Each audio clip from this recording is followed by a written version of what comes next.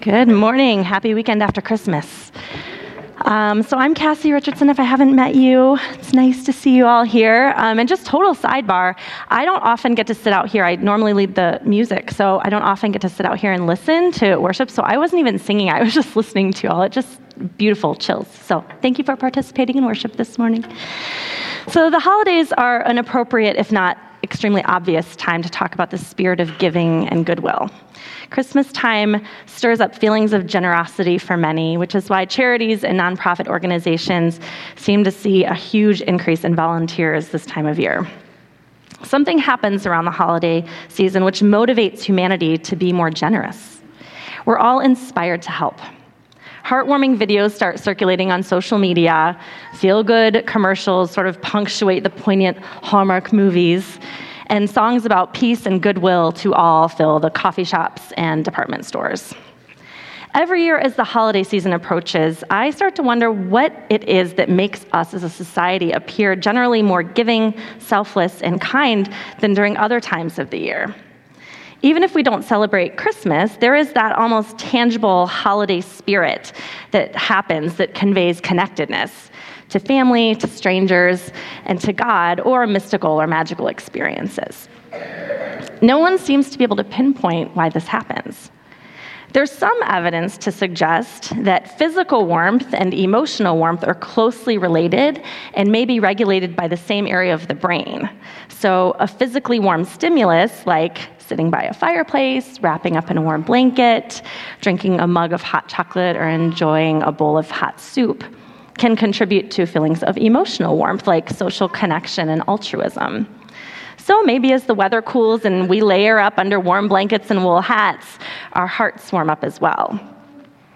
But regardless of the reason for this season, we do know that our brains release happy hormones when we connect with and help other people. So we really are wired to be kind to one another, and our bodies reward us with good feelings when we are. Last year at Blue Ocean, we started the tradition on this Sunday after Christmas of St. Nicholas Sunday. And I'm so happy to be able to continue that tradition today. When I was a child, my parents always read the story of St. Nicholas to me and my siblings on Christmas Eve so that we would understand that Christmas wasn't about receiving gifts, but about sharing what we had with those who were less fortunate than we were. There are many stories about St. Nicholas, and historians have varied opinions on the historical accuracy of those stories. Because, number one, he lived so long ago during a very unstable time in Roman history. And number two, the earliest accounts of his life weren't written down until several hundred years after his death. But historical accuracy doesn't necessarily mean we can't be inspired by or motivated by a story. And for some reason, even though St. Nicholas wasn't the only person in history to help other people, his legacy in particular has inspired and informed many of our Christmas traditions even today.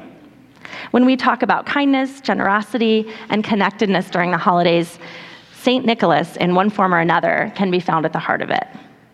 And so, without further ado, I'd like to share with you one of the many stories of St. Nicholas. Nicholas loved God, and he loved people. And he expressed that love by helping those around him in his community with the resources that he had available to him. Because he loved people so fiercely, boldly, and selflessly, he was also greatly loved in return by those whose lives he impacted. Nicholas was born an only child to very wealthy parents in Patara, Lycia, which is located on the southern coast of what is now known as present-day Turkey, around the year 280. Nicholas's parents are said to have been generous with their money and their time, and they raised Nicholas to follow Jesus and to do the same. When Nicholas was a young teenager, his parents were helping victims of an epidemic. They themselves ended up contracting this illness, and they died when Nicholas was only about 16 years old. Nicholas decided to take all the money that his parents had left him and use it to help the poor. And in fact, Nicholas did use his entire inheritance to do just that. He soon gained a reputation as being someone who helped those who were less fortunate, those who were suffering, and those who were in need. One of those families that Nicholas helped was a man and his 3 daughters who lived in Myra, where Nicholas also lived. As the story goes, this family was incredibly poor, so much so that the father could not afford to take care of his 3 daughters any longer. Now, when Nicholas heard of this man's plight, he learned that the family would be separated. If no one helped them, he decided to step in and do something about it. Nicholas filled a small bag with money, and one night when everything was dark and quiet, he tiptoed to the man's house, and he slipped the bag of money in through the window so he wouldn't be found out. Legend says that when he tossed the bag of money in through the window, it landed in one of the girl's stockings, which was hanging by the fire to dry.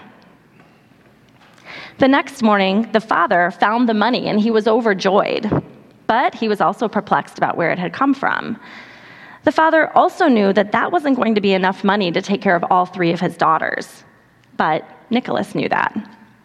The family went to bed again that night, and Nicholas returned a second time, tossing a second bag of money in through the open window and into a stocking hanging by the fire.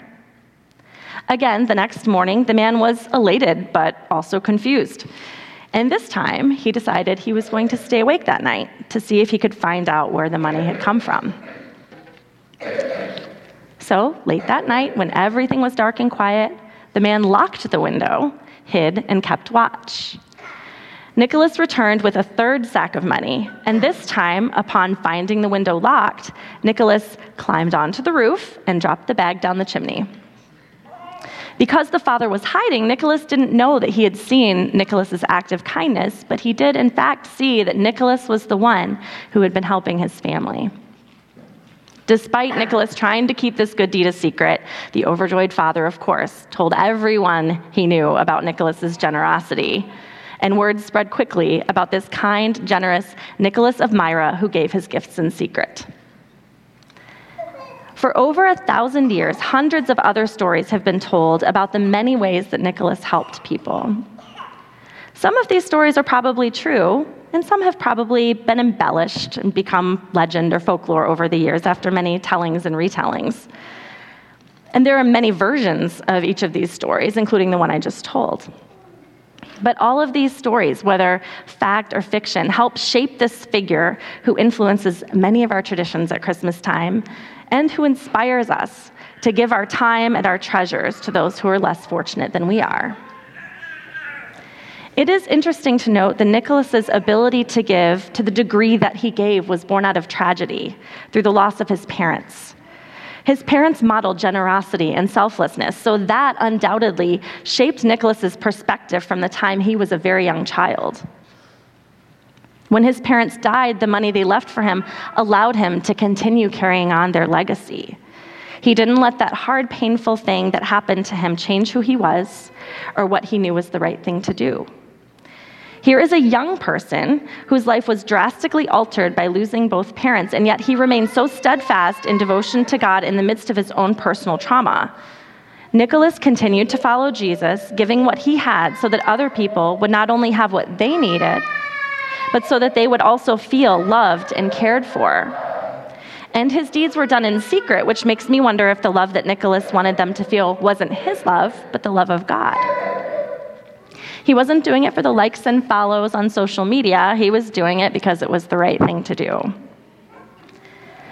I also appreciate that Nicholas, like many here today, was a young person when he started helping people. He didn't wait to grow up before making a difference in the world.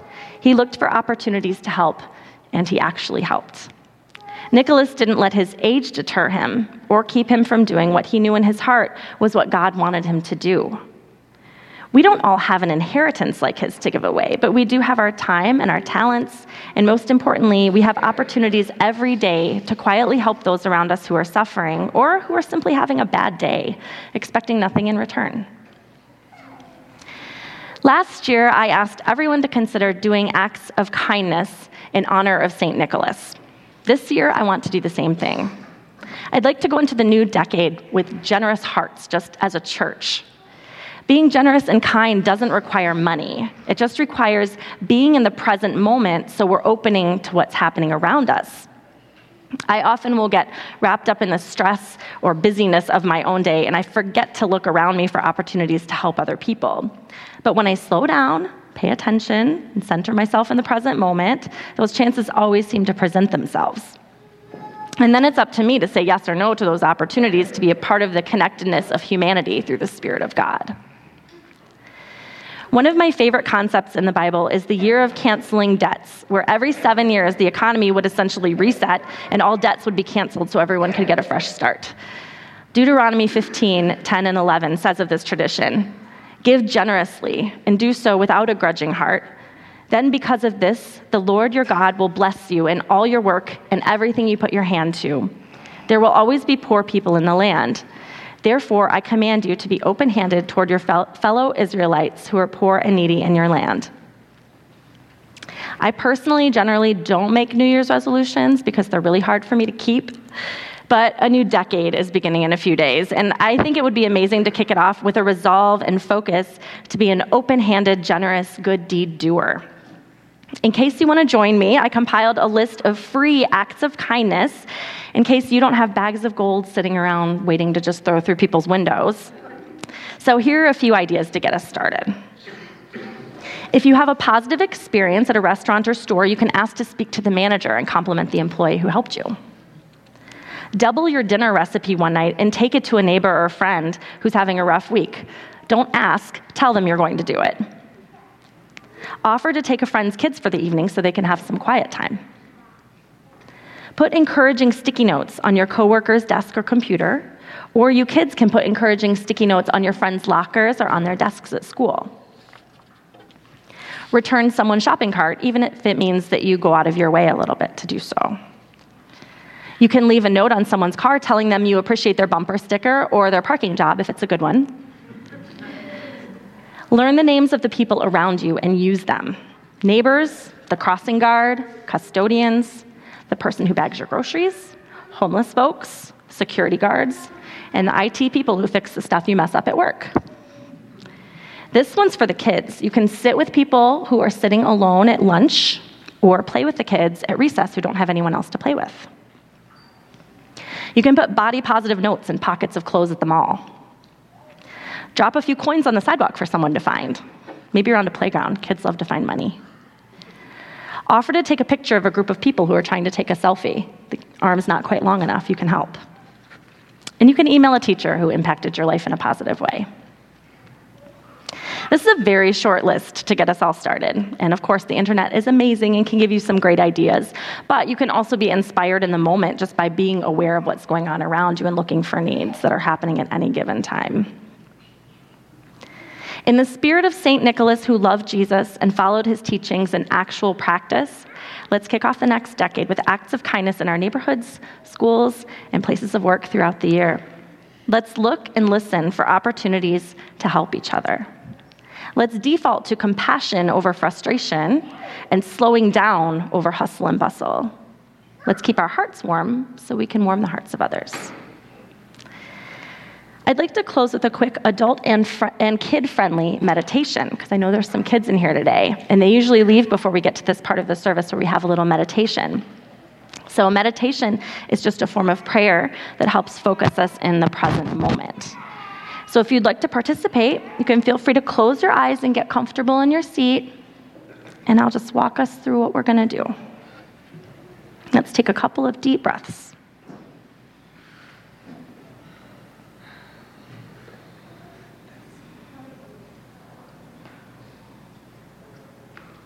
And now as you breathe in, I want you to feel gratitude or thankfulness for something in your life that you feel grateful for. It could be a happy memory, or a person or pet that you love, or anything that makes you feel safe or happy in your heart. If you think of more than one thing, that's great. There's no such thing as feeling too grateful.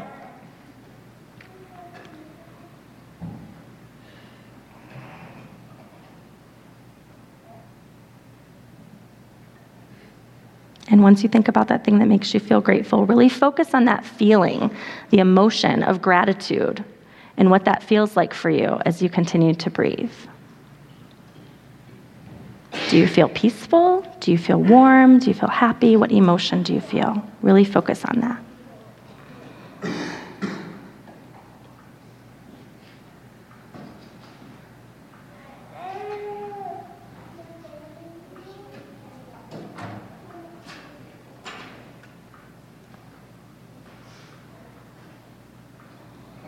Now, as you breathe, when you breathe out, imagine breathing out that emotion that you feel, the warm feeling of gratitude and thankfulness into the world.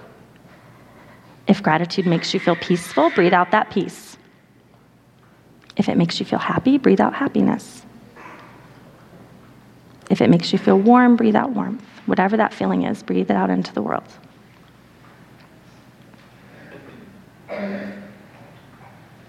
Continue to breathe and focus on sending that love out into the world. And if someone comes to mind, you can hold them in your mind and imagine sending that warmth their way. We'll continue for just another minute.